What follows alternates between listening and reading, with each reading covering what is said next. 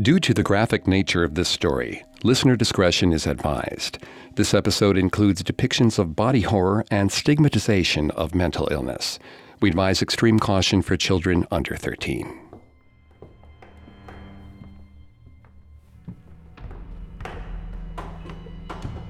Sebastian was fully geeking out when he was asked to be part of the Loftus Hall renovation. People might have thought it was a bit strange for anyone to have a passion for parquet floors, but the now derelict manor house had some of the most beautiful examples of historical parquet he'd ever seen. The poor things had been exposed to the elements and vandalism for decades, and they were in desperate need of some tender, loving care. Sebastian took his job seriously, and he often stayed late finishing sections of the floor so the other workers wouldn't get impatient. He was just sealing some panels near a staircase when he heard a baby crying. He went searching room to room. Sometimes kids played in abandoned areas, but this child sounded far too young to be wandering on its own. It could become trapped in between the boards. His blood ran cold as he stepped closer to the sound. It wasn't in the walls. It was in the floor. His beautiful floors, hours of work, centuries of history. A child couldn't have gotten down under there. Could it? The screaming was near deafening now. He covered his ears, but they still rang. His heart heavy, he set his flashlight on the ground and brought his restoration tools to the floor, chiseling as quickly and carefully as he could. Bit by bit, he removed parts of the floor. The cries grew louder, but all that he found underneath was darkness and dust. He climbed into the cavern. Then, his flashlight went dark. The cries changed into gurgling chortles. Then, a darker laughter, more adult. Unnerved, he dropped his tools to the side and stood up, squinting into the darkness. He didn't see the errant board left teetering behind him. He didn't see how it lined up perfectly with his chisel, now impossibly angled, sharp side up. All he heard was the laughter as an invisible hand gave him the slightest push. It was the last thing he heard at all.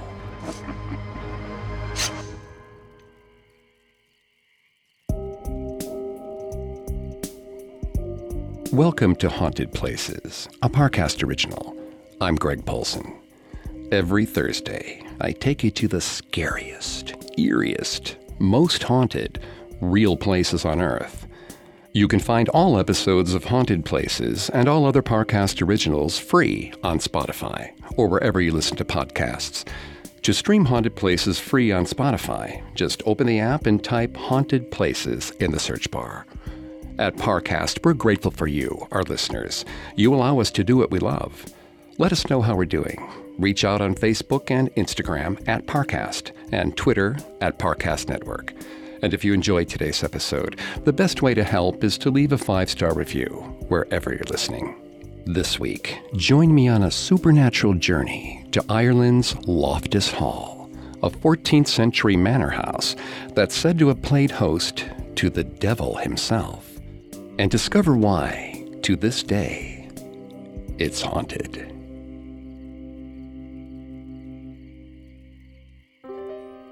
The Hook Peninsula juts out from the southeastern region of Ireland.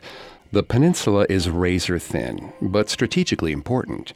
It offers an effective position to defend the entrance to the River Barrow, the estuary that leads to Waterford.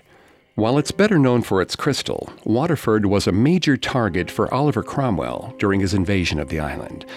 He swore to take the town by hook or by crook, referring to the peninsula and the small town of Crook on the opposite side of the estuary. The Hook Peninsula and Ireland overall has always been a target for invaders and occupiers. In the mid-12th century, a Norman knight named Raymond le Gros was given part of the peninsula as a reward for his battle prowess. He built a castle there in 1170.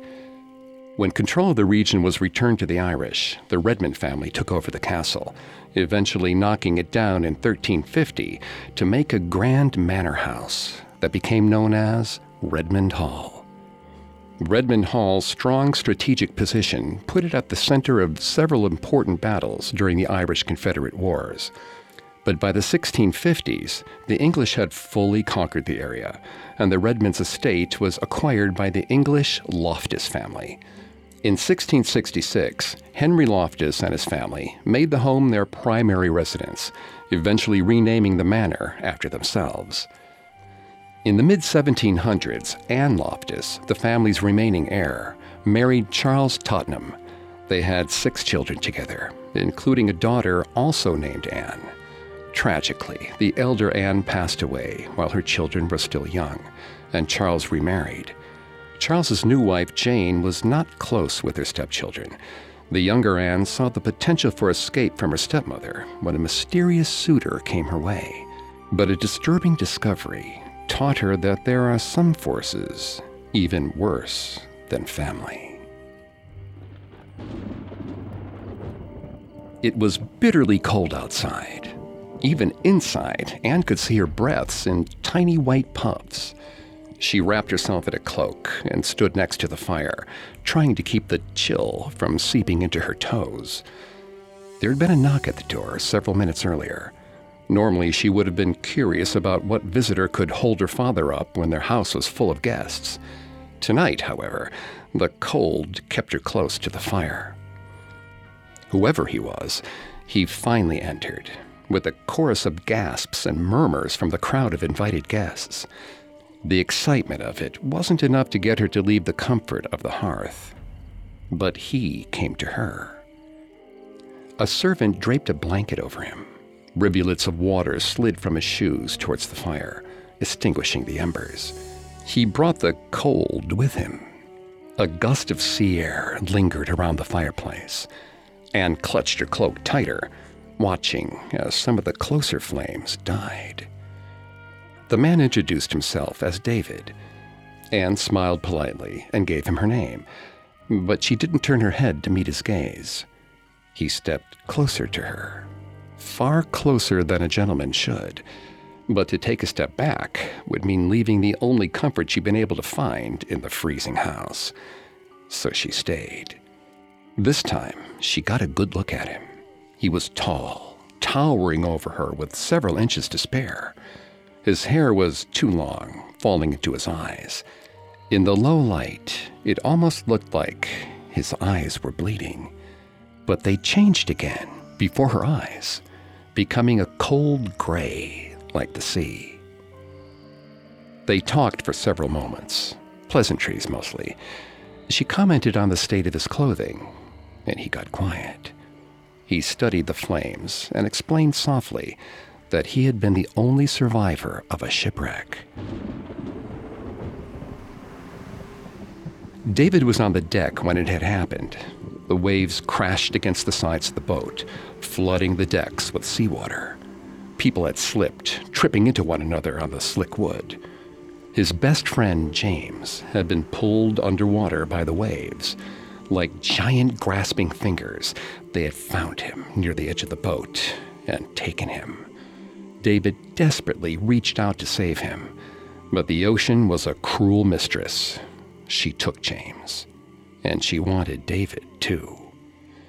David had sputtered, trying to keep his head above water, but a coil of rope tangled around his legs. He kicked and pushed, twisting his body this way and that. His limbs grew tired. His chest ached. The weight of the water consumed him, and it had all gone black. He woke on the shoreline. Pieces of the boat had washed up alongside him. Amongst the debris, he saw some stray limbs lying in the sand. Beside him, James's bloated face glared at him in waterlogged judgment. David swore he'd never forget the sight. Anne grasped David's hand tightly, devastated by his story. She told him that James could never have judged David for finding a way to survive. David wasn't so convinced that he had survived. The Bible said that hell was a fiery place, but fire had never scared him as much as the cold, fathomless depths of the ocean. Perhaps this was some sort of purgatory. He stumbled for hours in the cold until he'd found Loftus Hall and begged for a night's shelter. Luckily, Anne's father had been merciful. Anne smiled at David, touched that fate had somehow brought them together. She took her leave of him for the night, hoping that he would be in the breakfast parlor when she woke up. To Anne's great joy, he was. Still recovering from his ordeal, David took up residence with the Tottenhams. 2 weeks passed by in the blink of an eye. One evening, he asked if he could accompany her to the card party that night. She shyly agreed.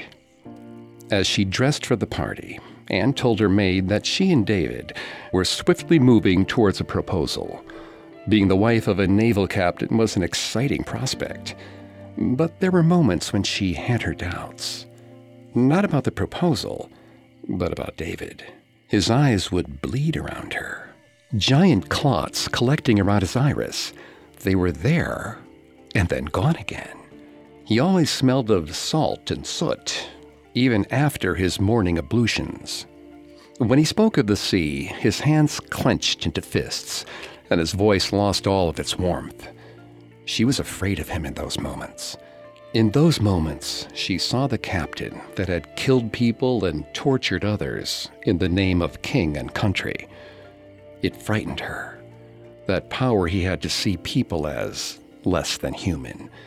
She was terrified that at some point she would say the wrong thing, and he would speak to her the way he spoke about the rest of the world. Still, he was a captain. There was a decent chance that he would be largely out at sea, and she could continue in the manner of life to which she was accustomed. She did care for him, and they never had an argument. Perhaps she was his beautiful exception. She wore her finest dress for the card party. As the party started, David was her partner in whist, and studied her cards carefully. When she was satisfied with her choice, she slid her card onto the table. They lost the first round. A tightness grew around David's eyes. She resolved to do better in the next round, to coax a smile from his face. They lost again. David clutched the cards tighter. Anne smiled apologetically. This had never been her favorite game. He returned her smile coldly. She played her next hand. Again, a loss. The room was growing too hot. The stays of her dress pressed against her ribs uncomfortably, making breathing a struggle. If she wasn't careful, she would faint. Anne made her excuses and left the table. Someone more suited to cards could fill in for her. She searched for a spot closer to the door. There were too many people in the room. Her breath started to stutter in her chest. The ivory maroon brocaded paper on the walls was sinking, the ceiling dropping lower as the walls began to close in on her. She clutched the railing of a chair for support, swaying. The wallpaper design started to drip onto the floor. She couldn't escape. And then David was in front of her, clutching her arm a little too tightly. He told her she was embarrassing herself and him. She glanced down to her arm, seeing a pattern of white and gray fur where she had expected his skin to be. She tried to pull his hand away, but he was stronger than she had realized. That coldness she had seen in his eyes was finally directed at her.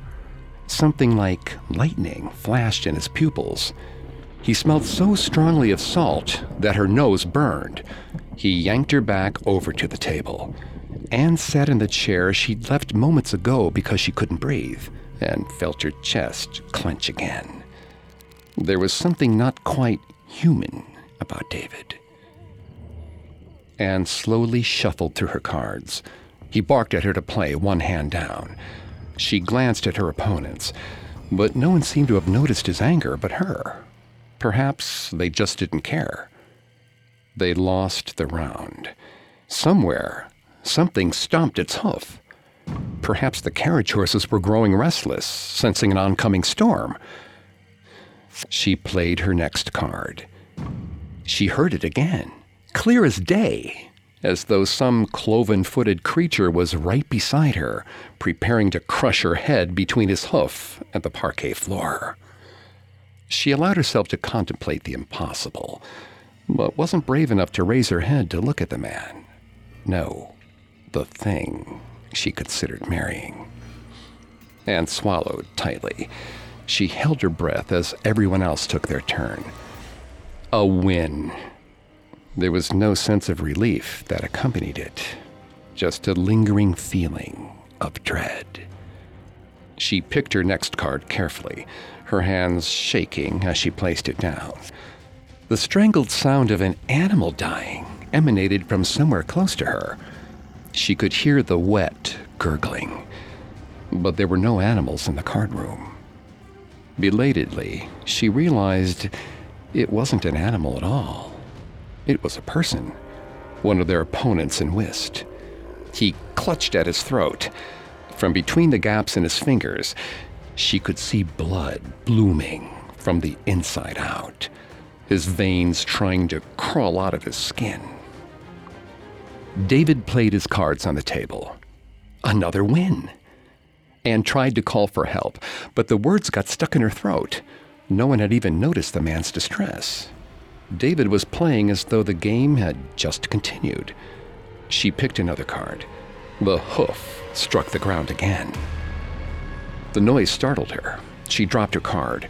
Her eyes darted around the space before she saw it peeking out from beneath the tablecloth. Anne bent down to pick it up. She lingered as she noticed that David didn't have the legs of a human anymore. They were shaped more like a goat's. She screamed, her brain registering the sound only after she made it. The table disintegrated. Water and ice seeped up from the floorboards. The temperature in the room dropped swiftly, and though the water was rising rapidly, Anne couldn't take her eyes from David. He had transformed into a half-goat-like creature. Lightning was flashing in his eyes. She caught the slashes of white against a dark purple background. He blew her a kiss, and then he shot up into the sky, tearing a hole through the ceiling. Anne collapsed, hitting her head against dry wood.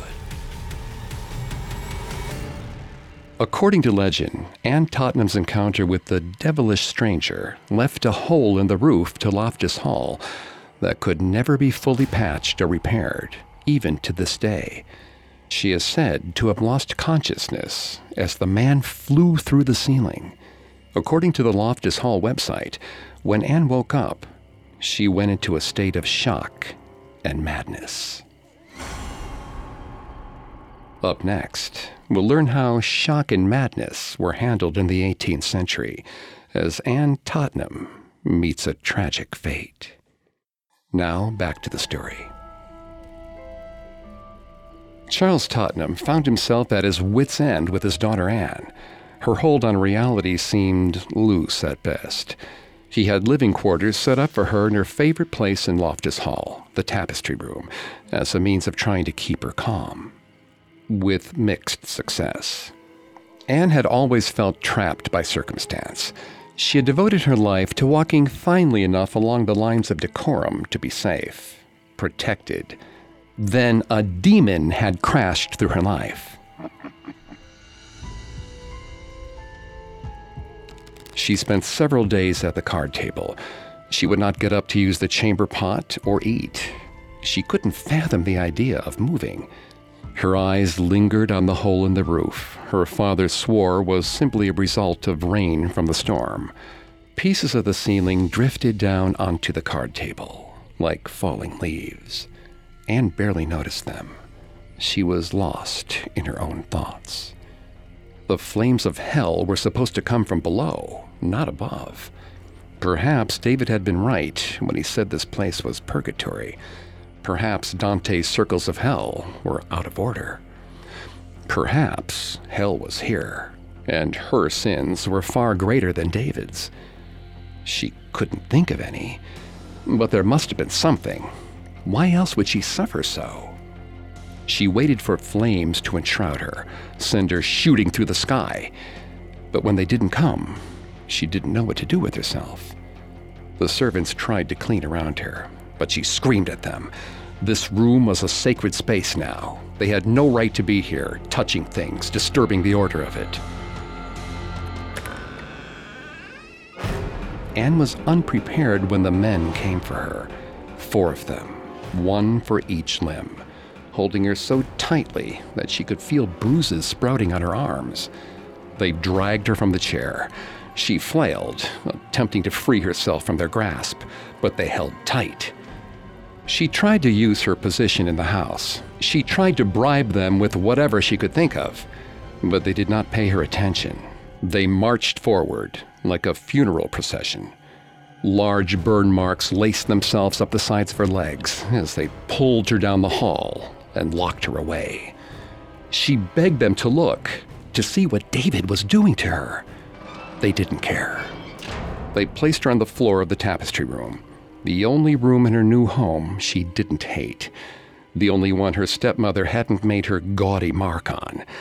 It was too old to be changed, too old and too timeless all at once. She crawled to the corner of the room, tucking her knees up to her chest. She listened for any sign of life in the house, any indication that the world outside still existed. It was eerily silent, as if the world had agreed to forget about her. No one came to visit. The sun fell and rose again. Eventually, someone brought her a plate of food. Anne dug at the cold pieces of meat, as though they were the finest delicacy. She licked the plate clean and placed it by the door. Then she resumed her position. In her mind, nothing could get her if she kept her back to the wall. She would be able to see any potential threat coming. The days bled together. She could no longer tell if the sun or the moon was shining through her window, only that the light hurt her eyes. It reminded her too much of David as he ascended into the unknown. She wanted it gone. She asked the servant that brought her food if something could be done about the light. He told her the room had no windows. But that was ridiculous. She had seen the planets rising and falling against her wall. The servant blinked at her in confusion. He walked over and touched the wall. The light started to fade. Anne hunched in on herself. She told him that David wasn't allowed to be in here, not anymore. The servant raised an eyebrow at her. His features shifted around his face, his eyes growing larger and his nose much smaller. If she squinted, she could almost see David looking back at her. Slowly, she crept towards her corner. She watched the servant closely, looking for more of David in him. But his features faded in and out, like a painting splashed with water. It made her dizzy. She clutched at her stomach, and the servant came closer, bringing her plate with him. A voice in her head told her that the food might be poisoned. When it was within reach, she batted the plate away. The pieces of meat flew across the room like mosquitoes searching for blood. The servant gathered up the remains of Anne's supper and skulked out of the room. But before he left, his head detached from his body. It floated over to her, whispering in her ear that she should be quieter. She swatted at it, and the head disappeared, like a cloud of smoke. Particles of David floating around the room, stray dust in the shape of her tormentor. Anne slept in short bursts, if she did sleep. With nothing much to look at, she sometimes struggled to discern whether she was in the dream or waking world. So, she made some rules for herself. If the walls were crumbling around her, it was a dream. If the floor made a soft scraping sound when she scratched it, it was reality. If a man was inside the room with her, it could be either. Sometimes, the man who entered her chamber was the servant. Other times, he was David. On rare occasions, he wasn't a man at all, but a beast with large orange wings and crimson-red horns jutting out of his skull. He'd bite at her, his teeth and widening jaw more like a snake than a human. Anne would wake from these dreams with marks all over her skin and droplets of blood dotting the floor. She scraped her fingernails down to the bone, drawing patterns on the walls.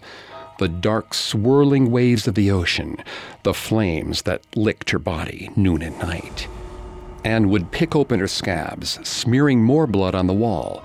She drew the lost crew, their dread captain watching, waiting from the shoreline. A crash. Anne turned at the sound. A two-headed man greeted her, neither of their faces familiar. Pieces of meat and ceramic mixed on the floor. The flies in the room moved to fresh prey. Anne didn't move. Instead, she studied the flies, their little legs moving against the pieces of meat on the floor, the ones that weren't already covered in mold and house maggots. She stood up. Something moved beneath her skin. More maggots, probably, but she hadn't bothered to try and dig them out of her. Her bones strained inside her painfully as her withered muscles screamed in protest. It had been so long since she had stood. Her dress was in tatters, stained with her blood and sweat. The movement of walking felt foreign to her, but she needed to meet this man. She studied him, her head cocked.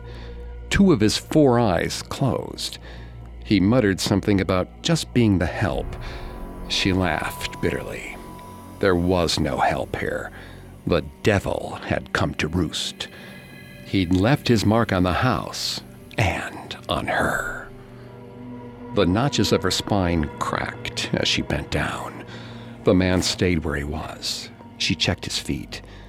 They were not hooves, nor were there any roots holding him in place, or any strong gust of wind preventing him from leaving. She almost felt sorry for him. Almost. But she had been broken and reborn in this room. She hadn't been able to see it earlier, but the scratching on the walls had cleared her mind. David had left because he had found her. She was to carry on his work. It made the others afraid of her. She was beginning to like that. Anne's hand closed around a shard of broken ceramic. It dug into her fingers, causing her fingers to sting, and then almost slip off on the blood. But she didn't notice the pain anymore. It had become her friend, her tool for enlightenment. She tisked softly to herself as she rose, and kissed the man's cheek, tasting only air beneath her lips. She told him that salvation was coming. Then she stabbed the shard into the man's throat. As she ripped it free, blood sprayed forth, coating the wall with a shiny new paint.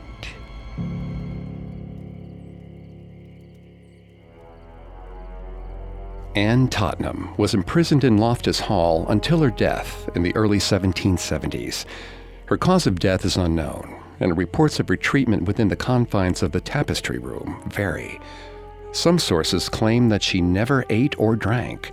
Others say that she never spoke a word again. The only thing we do know for sure is that the family thought it would be better if she were kept out of sight. Her living body may have agreed with them, but her ghost has been anything but quiet. Loftus Hall staff have reported sightings of a ghostly Anne on the opulent grand staircase, as well as the clop of hoofbeats around the house. Coming up, Anne Tottenham's death leaves an impression in more ways than one. Now, back to the story. After her nervous breakdown, Anne Tottenham was confined to a single room at Loftus Hall until her death in the early 1770s. But shortly after her passing, strange phenomena were reported throughout the house. Objects moved, furniture shook, and unexplained sounds echoed through the halls. Loftus Hall had its very own poltergeist. The Tottenhams were Protestant, but as the activity intensified and their Protestant pastors were at a loss, the family was forced to do the unthinkable. They brought in a Catholic priest. Loftus Hall needed to be exorcised. If you asked any Englishman, he would say the Irish loved the Pope. Papists all, he'd quip, before suggesting that the Channel wasn't worth crossing anyway. The Irish preferred to keep their distance from the English. It was far more preferable to what had come before: the occupation, the murders, the stripping of rights and titles. The intermingling between the Irish and the English, especially in the South, left a wound that was not so easily healed. The Loftus and Tottenham family were squarely Protestant. But Loftus Hall was haunted, and not in a quaint legend way, in an ear-shattering, noises and furniture being thrown across the room way. The family feared they had been cursed. Poor, tragic Anne Tottenham had died only a year before, and the girl seemed unwilling to rest. If it was Anne at all, the servants who had dealt with her towards the end refused to believe that the quiet and browbeaten girl would make such a racket in death. But no matter what the cause of the disturbances, they needed help. They sought Protestant pastors from as far away as Belfast, but each man in turn either threw up his hands or refused to come at all. Anne's stepmother told her husband they needed to contemplate the unthinkable. The Catholics had rules for these things, rules to bind whatever was attacking the family. Perhaps it didn't matter if they didn't believe. As long as the papist priest did, maybe there was hope. The exorcist, Father Broders, was a small man, unassuming in his cassock and collar. He and his mop of sandy blonde hair looked far too young to wage spiritual battle. But he got to work right away, walking the whole of Loftus Hall, asking every question under the sun. Had objects flown here? Where did the noises seem loudest? Did they ever pray in this room? And if so, where? It made Jane, the newly minted Mrs. Tottenham, and the deceased Anne's stepmother, feel as if she'd been doing something wrong from the beginning. She disliked the thought immensely and quickly excused herself, leaving the priest to his work.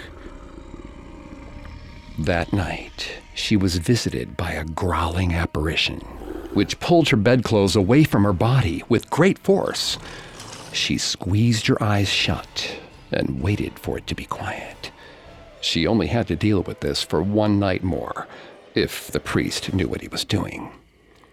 The next morning at breakfast, she was dismayed to learn that the priest had seen nothing. He asked Mrs. Tottenham if she slept well. She had to admit she did not. While it felt admittedly untoward, he requested a rather unorthodox arrangement. Would Mrs. Tottenham consider joining him in the tapestry room tonight? Whatever force had attacked her would surely appear after dark, and he would be able to end the thing once and for all. Her husband could join her in the room, of course, if he desired. But Charles Tottenham did not desire, which left the young priest and the new Mrs. Tottenham alone in the tapestry room on a cold, stormy night. Mrs. Jane Tottenham sat on the bed, Anne's bed. She tried to nurse Anne herself at first, but soon the scratches and screams and spoiled food thrown at her face and chest were too much for her. Still, some part of her hoped whatever was haunting them wasn't her stepdaughter. She wanted the girl to be at peace. But a small voice spoke in her mind, deep and honeyed. There was no peace. Not here. Not ever. The priest wasn't welcome. Jane shook her head. All she heard was the buzzing of a fly. Father Broders cast holy water about the room. He began to chant in Latin. Jane didn't recognize his speech, but she also only barely remembered the rosary. There was that voice again, laughing, purring. So devout, wasn't she? So close to God. Jane felt lightheaded. She sat back in the bed. Father Broders eyed her, but continued his pattern, muttering his incantations. But they weren't magic, far from it. The Lord's word wasn't pagan magic. Why had she thought that? Something inside her smiled, revealing sharp teeth. Funny little priest, wasn't he? So earnest. He didn't believe her about that night. No one did. She was alone and would never leave this room, just like the daughter she'd never had. The candles went out, plunging the room into eerie darkness. The rain and rolling thunder were all that remained to assure them they were still in the human world. The priest continued his Latin. A laugh echoed around the space. Only moments later did Jane realize it had come from her. Then, and only then, did the father turn his head. "Well, hello," the voice purred. The priest asked her if she was all right. He called her Mrs. Tottenham. But which one, Jane thought? Anne or Jane? Anne or Anne? The poor mother or her mad woman daughter? He asked her name. He just called her Mrs. Tottenham. He knew her name. What was he playing at? Flames leapt up in the fireplace. At least someone was taking care of her. It was frigid in here. She felt ice crystals forming in her throat each time she breathed. The priest asked her name again. Silly man, she thought. He knows my name. Everyone knows my name. I'm the lady of the manor. The exorcist's face was pale and sweaty. Jane suggested kindly that he lie down. He'd overextended himself. He was now brandishing a cross. How vulgar. The Latin was louder. The demands were more impolite. All Jane did was laugh and laugh and laugh. The storm swelled outside, and she swore she could feel some part of herself tearing open, somewhere deep inside, revealing something raw and vulnerable. Still, she laughed. Or rather, her body laughed. She was getting smaller and smaller, drowning in the blackness that still clutched at her from the very edge of the candle's soft light. But that infernal Latin rattled around her mind like a songbird caught in a closet. He kept asking her name. Was it her name?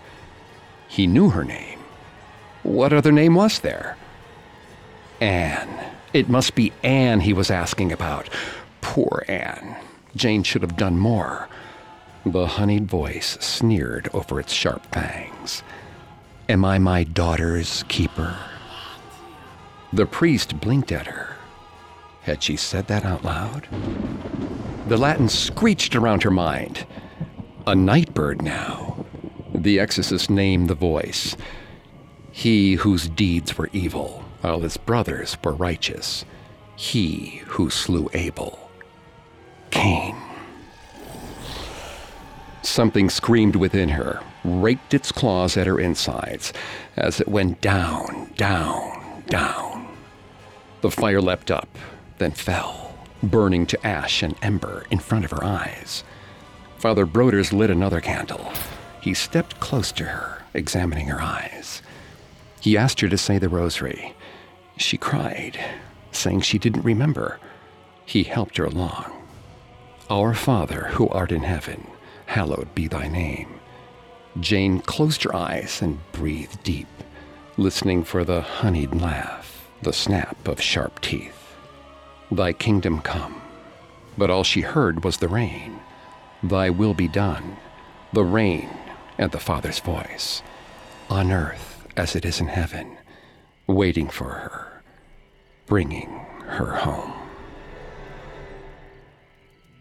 The exorcism seemed to have worked. The activity at Loftus Hall slowed to ghostly appearances from Anne and the mysterious sounds of hoofbeats echoing around the manor, and nothing more. Passive haunts compared to the terror that preceded it. Father Thomas Broders died in January 1773. His grave bears a simple epitaph. Here lies the body of Thomas Broders, who did good and prayed for all, and banished the devil from Loftus Hall. As with many homes in Europe, Loftus Hall has seen many tales of sorrow simply as a result of its long occupation by humans. But something changed in the 1700s. A strategically important manor house became the source of a much darker legend. It was tragically common for noble families to imprison and conceal disabled family members. But Anne Tottenham's case and its fallout left a lasting impression on the building. The last Loftus to occupy the estate, John Henry Wellington Graham Loftus, the fourth Marquess of Ely, died suddenly and childless in 1889. Even if the Marquess had had children, Loftus Hall's financial state was precarious. The property fell to his cousin, who decided to sell the home rather than take on a role as a lord of the manor. In 1917, Loftus Hall was converted into a convent, and later a girls' school. Then was converted into a hotel by a new owner in 1983. The venture didn't survive to the new millennium. Loftus Hall fell into disrepair, with many of its finishes and rooms undergoing damage from both vandalism and the elements. The building opened up for paranormal tours in 2012, and restoration continues to be funded by the fees for these after-dark investigations. But if you do choose to participate, keep your surroundings in mind. Perhaps a bit of holy water or a blessing or two is in order. You never know when the devil will come to call.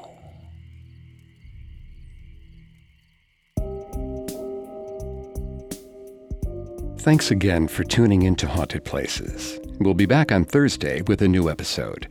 For more information on Ireland's Loftus Hall, amongst the many sources we used, we found Loftus Hall's paranormal site, Loftus Hall After Dark, extremely helpful to our research.